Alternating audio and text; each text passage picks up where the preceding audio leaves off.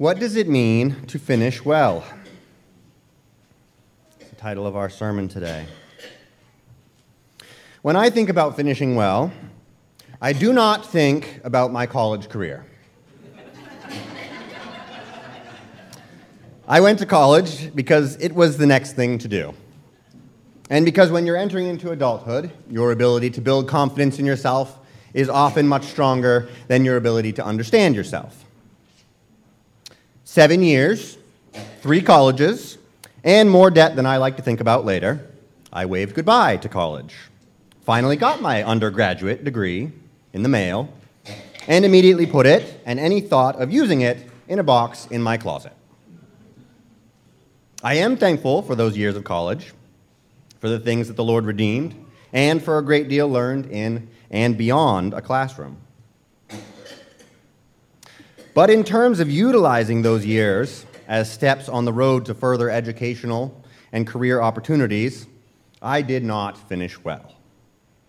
I did not finish well because I did not understand my own personality, what motivated me, and where my chosen path was taking me. This morning, we're going to look at what it means and what it takes to finish well by examining a speech by the Apostle Paul to some of his Christian brothers. I hope that each of us will be prepared to let God's word challenge our status quo and perhaps even change the trajectory of our lives. We may treat life after death as a dim and uncertain thing, much as I viewed life after college, not considering how our actions or inaction now will have consequences then. Paul brings a warning to the Ephesian elders that we would do well to heed also. Don't be deceived into thinking it's okay to let life happen to you. Be alert. Be careful. To finish well, you need to have the end in mind. God, we need your Spirit to speak to us this morning. You know far better what our end will be than we. You know the steps that we will take on the road there. God, we need your guidance. Guide us as individuals. Guide us as your church. Speak this morning, Lord, in Jesus' name. Amen. As we return to our study of Acts, we once again begin a passage on the move. If you were here a year or two back when we were in our season of Lent, that may sound familiar. Paul has completed his final trip through Macedonia and Greece, and, as we read in verse 16, he is hastening to be at Jerusalem. We've seen this sense of urgency building steadily over the last 2 chapters. Luke includes only the most necessary details to help us understand what Paul is doing as he revisits the churches he has planted, while repeatedly taking us through his itinerary in a rapid and condensed manner. We know, however, those of us who studied Acts for 20 chapters now, that Luke's intent is to save his emphasis for the details his reader, Theophilus, needs to understand about what occurred in the early years of the Christian church. This morning, we're going to appreciate again the gift that we have in Luke's writings, as we see in Acts a message with remarkable similarity to his gospel narrative. I said that on the move might be familiar. Back during that season of Lent, we preached a sermon that was on the road. Looking back to the beginning of Acts chapter 19, before Paul has left Ephesus, we read that he resolved in the Spirit to go to Jerusalem. This is an echo of the same language that we studied in Luke chapter 9, where in verse 51, Jesus set his face to go to Jerusalem. I mentioned 2 weeks ago in studying the beginning of chapter 20 that Paul is imitating Christ in his care for and encouragement of the churches. But today we'll see more fully just how deeply that imitation goes. Paul is not just talking as Jesus talked. His life is following the same pattern of selfless service. And as we explore just what it means to finish well, we'll take note of Paul's testimony to the Ephesian elders that his life is looking to have a similar end to his master's.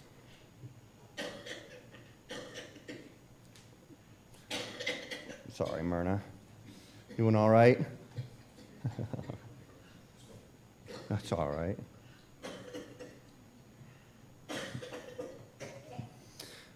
Today's text brings us up against the question of what it means to finish well through what might seem like an extreme object lesson.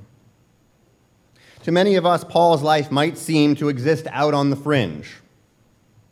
We look at all he did, at all we've read of his trials and the opposition that he faced. And it's unlikely that many of us can relate very closely. Going even further, we read in today's passage the first clear foreshadowing that the Holy Spirit gives of where Paul's narrative is going. And we are still further removed from the text. Can any of us here say that we expect imprisonment and afflictions? How about beheading? Sure, many of us have thought about the possibility of these things, likely more and more as we see the changes in the world around us. But are we certain, as Paul was, that this is what we are headed for? Does the imminent threat of imprisonment, violence, and premature death affect what we do with our time, our money, or our relationships? Probably not a lot for those of us here in Ellsworth, Maine. Removed as our experience might be from that of Paul's, we have a great deal in common with him. And this, too, we can fail to fully appreciate. Paul's human weakness is the same as ours. And the miracle of our salvation is just as glorious as his. The Spirit that lived in Paul and called him to go and to preach to the Gentiles is the same Spirit that ought to be directing our movements.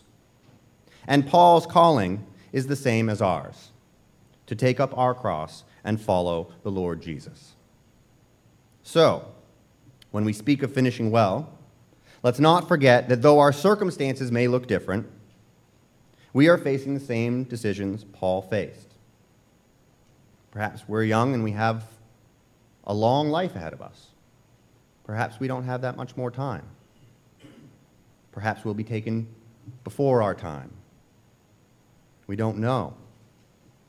But we still have to make decisions every day on that path the Lord has laid out for us. And in studying Paul's words to the Ephesian elders, we'll see that Paul, in every decision he made, was very intentional about leaving a legacy that glorified his Lord. Of course, before Paul can speak with the Ephesian elders, he must meet with them. You might imagine Paul's request to the elders as similar to having someone meet you at Dysart's off of Route 95.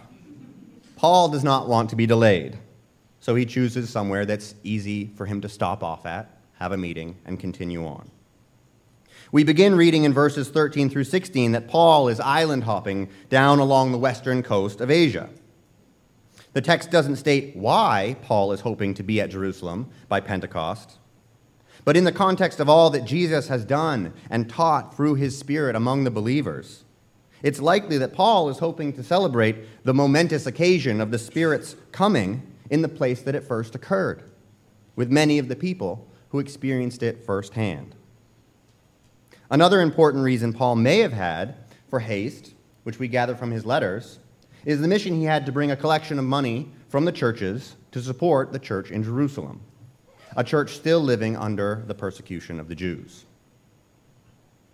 Beyond these possible reasons is the explanation Paul gives in verse 22, that he is constrained by the Spirit. This word, constrained, implies a leading so strong as to almost be against Paul's will. The Spirit is tugging at Paul, driving him on, such that a detour to Ephesus is seen as too costly in time for him to take. Of course, if you have your map of first century Asia handy, you'll notice that the bay on which Ephesus sits is not that far out of the way. But remember that Paul spent over 2 years in Ephesus, teaching and building up the church. A visit to the city would have meant more than just extra distance. It would have meant the strong temptation to reconnect with all the people that he'd invested in, and perhaps even to assist in their work among the cities of Asia, such as at Colossae, where Paul's colleague Epaphras had planted a church. So, to avoid what might have been a joyous and profitable, but very time-consuming visit, Paul has the elders of the church head south and meet him at Miletus. This meeting at Miletus contains the longest speech to believers in the book of Acts. Luke perfectly captures Paul's style, and Paul's speech reflects his many letters in a lot of ways. It is a series of arguments that leverage Paul's personal relationship to his hearers and is built on the foundation of the gospel. And as we explore Paul's words, I want us to note 4 things. First, Paul is speaking to the elders. These are the men appointed to shepherd the flock in Ephesus. They are those judged to be mature and qualified in their faith, and they have taken on the responsibility of watching over the church. It's also worth noting that they will have a great influence on those to whom they minister. And so in speaking to them, Paul is in some ways speaking to the whole church. Paul states in verse 18 that these men know how I lived among you the whole time from the first day I set foot in Asia. As he so often does, Paul lays his personal testimony before his audience, not to puff himself up, but to remind them that Paul's life is in perfect harmony with his words. Paul wants these men to remember that Paul's motives are pure, and that he is not expecting from them any more or less than what he himself has already done among their church and those around. Second, note how Paul is addressing these men. This discourse, again, might be seen almost as a mini epistle, and its tone is mainly one of admonishment.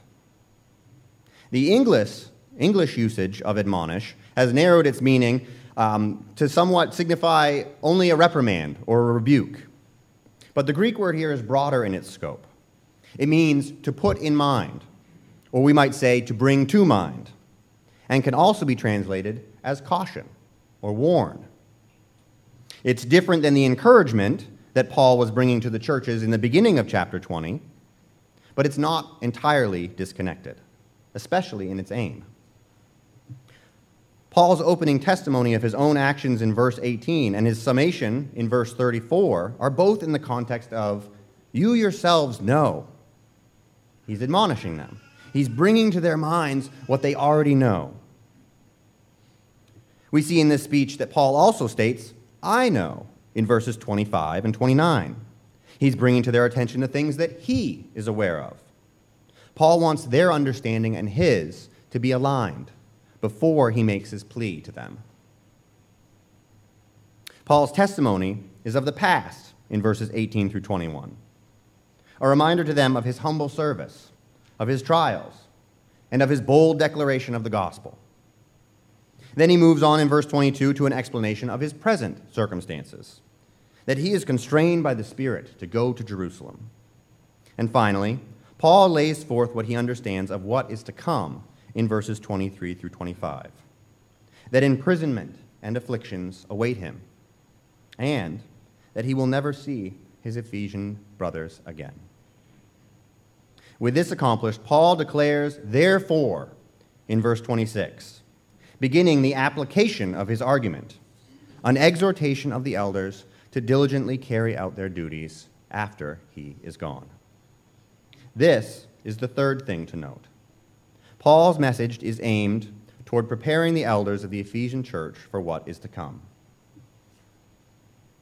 Paul begins in verse 26 by declaring his own innocence of blood.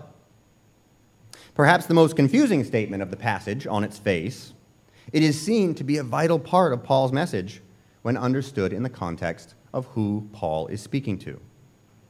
Paul is speaking to the elders, to the overseers. And with this statement in verse 26, it's quite possible that Paul has in mind Ezekiel chapter 33 and the imagery of watchmen.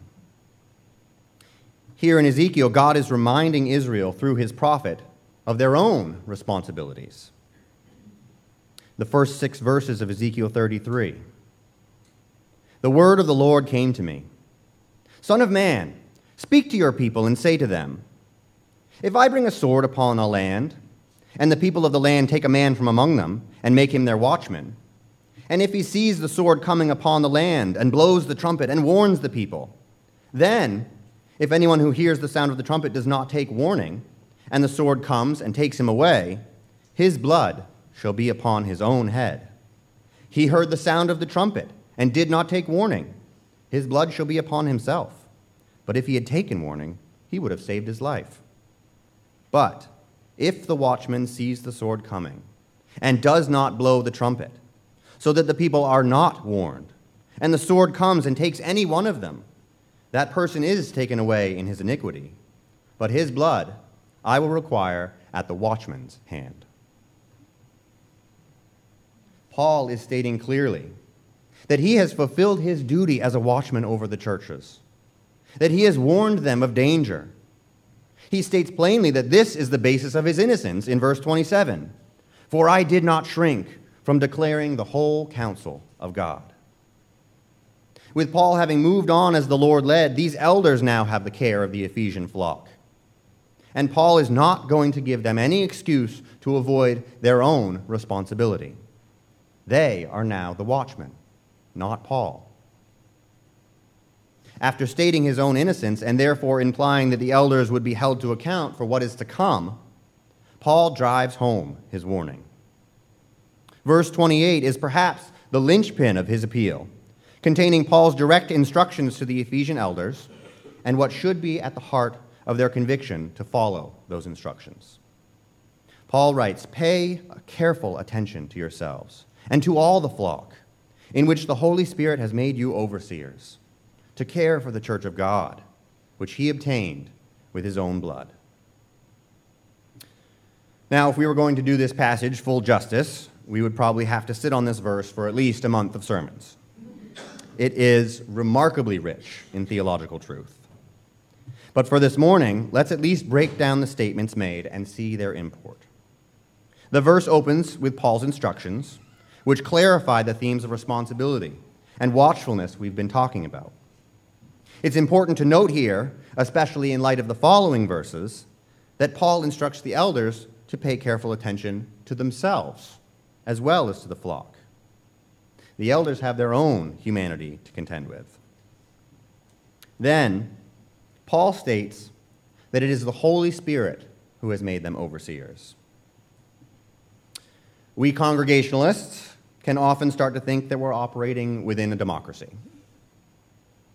No matter what our church structure, it's very easy for us to think that we're the ones that are the movers and shakers. That it is the body who make the important decisions in a Congregationalist church, or in some structures it might be a pastor or a bishop or the Pope. We think we make the important decisions, such as who leads. We Congregationalists vote, after all, right? This is something we ourselves need to be reminded of. We need to be reminded, as Paul reminds the Ephesians here, that this is the church of God. In the church of God, the Spirit of God reigns, and it is through his work that men are grown and built up to maturity. And it is only by the Spirit that the body can rightly affirm an elder's qualifications and calling. This should be to us an elevation of the office of elder as the sovereign work of God. It should be to us an elevation of the church of God, a caution for us to remember whose church this is. And for elders, it should be humbling to remember that it is the Lord who has brought them to where they are, and they are called to serve him. Paul concludes his charge to the elders in verse 28 by stating the ultimate foundational truth. The reason there is a church of God. The reason that the Spirit is the prime mover of this group of humans. And the reason that such care ought to be taken by those in leadership. God has purchased this people with his own blood. Paul is under no illusions as to why these churches exist. It's not because one of the preeminent biblical scholars of the age traveled to their cities and taught them true things. It is because God loved them enough to take their punishment and break the chains that kept them from knowing, loving, and serving him. It is in Christ that the church of God finds its origin, its meaning, its purpose, and its destiny. And for Paul, this is the reason for he and for the elders to care about how they are doing their jobs. We belong to Christ, and those who are set over us watch us for him. After driving home this reminder to the elders of why careful attention matters, Paul explains why careful attention is needed. He says in verse 29 and 30 that after my departure, fierce wolves will come among you, not sparing the flock. And from among your own selves will arise men speaking twisted things to draw away the disciples after them. We've already seen in Acts that disagreements, confusion, and opposition have arisen in the church. And this is likely another reminder to the elders, as much as it may be a revelation of what Paul knows about the future. Indeed, in verse 31, Paul reminds the elders that he has been reminding them. He has been warning them. He has been admonishing them all along. Paul does not want the elders to forget that churches are full of humans, and they are surrounded by humans, and they are watched over by humans. Some in each of these categories will succumb to the rebellious inclinations of the human heart and seek to tear down the church that God has established. Even the elders, the shepherds of God's flock, are at risk of corruption because of their sinful human hearts. Rather than follow the example of the good shepherd that we read in Psalm 23 last week, some will emulate the shepherds that Scott spoke to us about from Ezekiel 34, who preyed upon the flock rather than caring for it. And even though Paul states that he is innocent, he's still not willing to pass up one more opportunity to remind these men to be on guard, to do whatever he can to help them. For Paul himself, the relinquishing of his care for the church in Ephesus and the other churches is not the relief of someone looking to escape the toil of ministry. Paul is passionately concerned for the well-being of these people. And now, as he commends them to God and to the word of his grace, he's acknowledging that there's nothing more that he himself can do to build them up, to bring them to where they need to be, to help them on. Paul's time is almost at an end. We still have 8 more chapters of Acts to study through. Luke's narrative of the Spirit of God building the church of God is not ended. And Paul will get another chance to communicate in writing to the church at Ephesus. But here we need to see that Paul is living and speaking with his end in mind. He doesn't know, as we can know, what his end will be. Even so, Paul has been shaped by the Spirit and a life of continued obedience to the call of the disciple, so that even as Jesus set his face to go to Jerusalem, Paul is setting his face in the same direction, without knowledge, without surety, in faith. And just as Christ took all that time on the road to Jerusalem to pour into his disciples and prepare them for his departure, so Paul is preparing these churches to carry on without his leadership.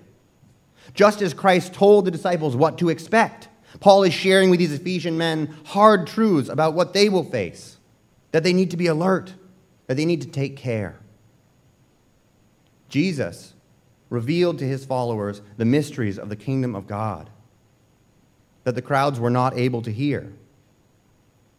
And Paul did not shrink from declaring to the Ephesians anything that was profitable, from declaring to them the whole counsel of God. Both of these men, the perfect, sinless Son of God, and the murderous idolater, hard-hearted, and saved by his Lord's grace and mercy, they obeyed the leading of the Spirit and ran their course well.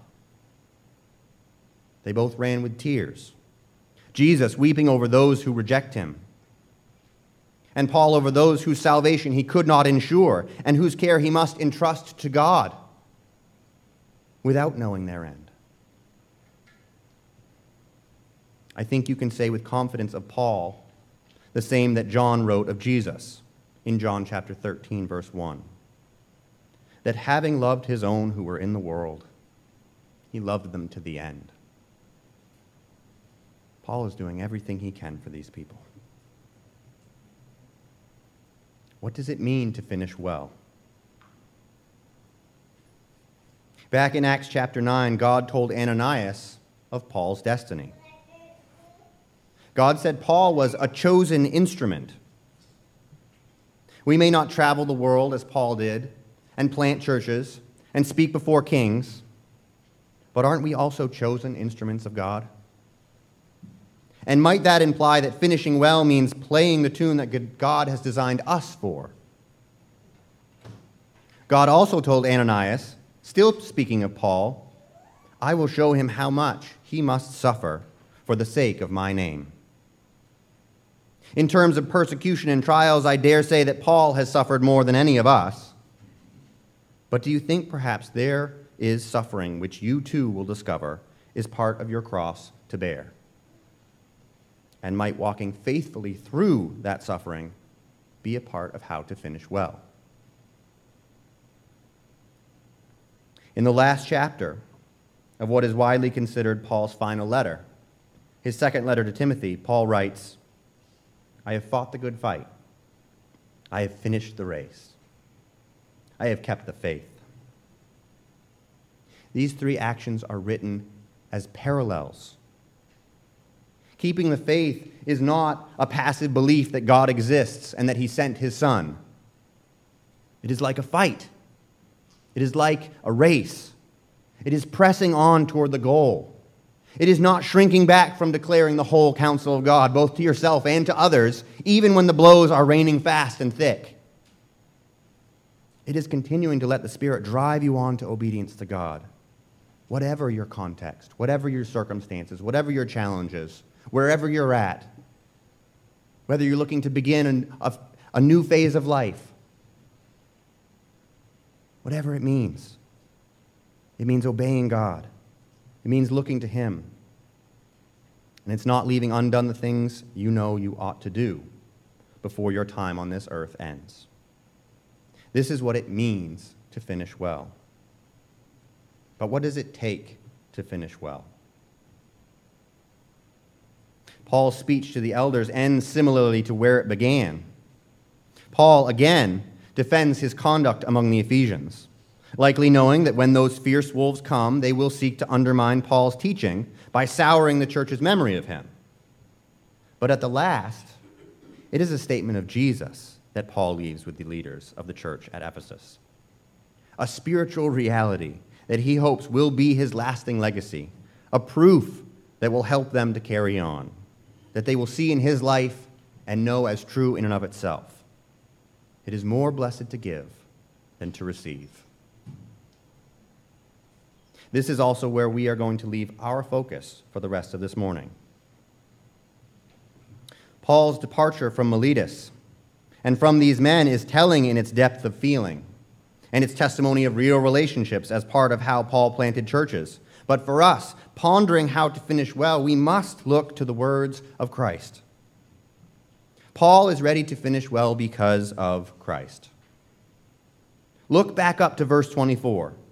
Where Paul has just declared that imprisonment and afflictions await him at Jerusalem.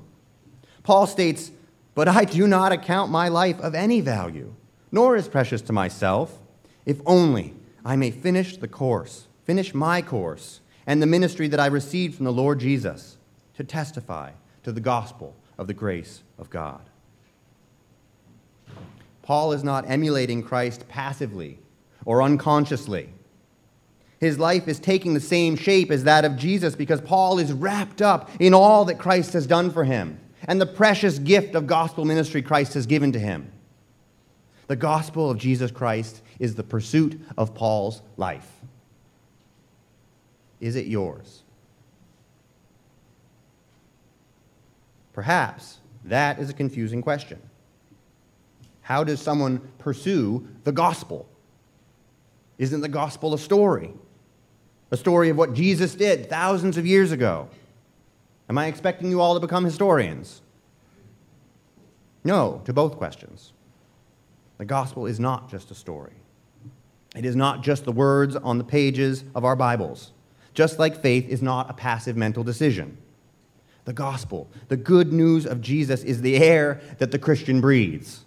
It is the spiritual catalyst that changes all that we think, feel, say, and do.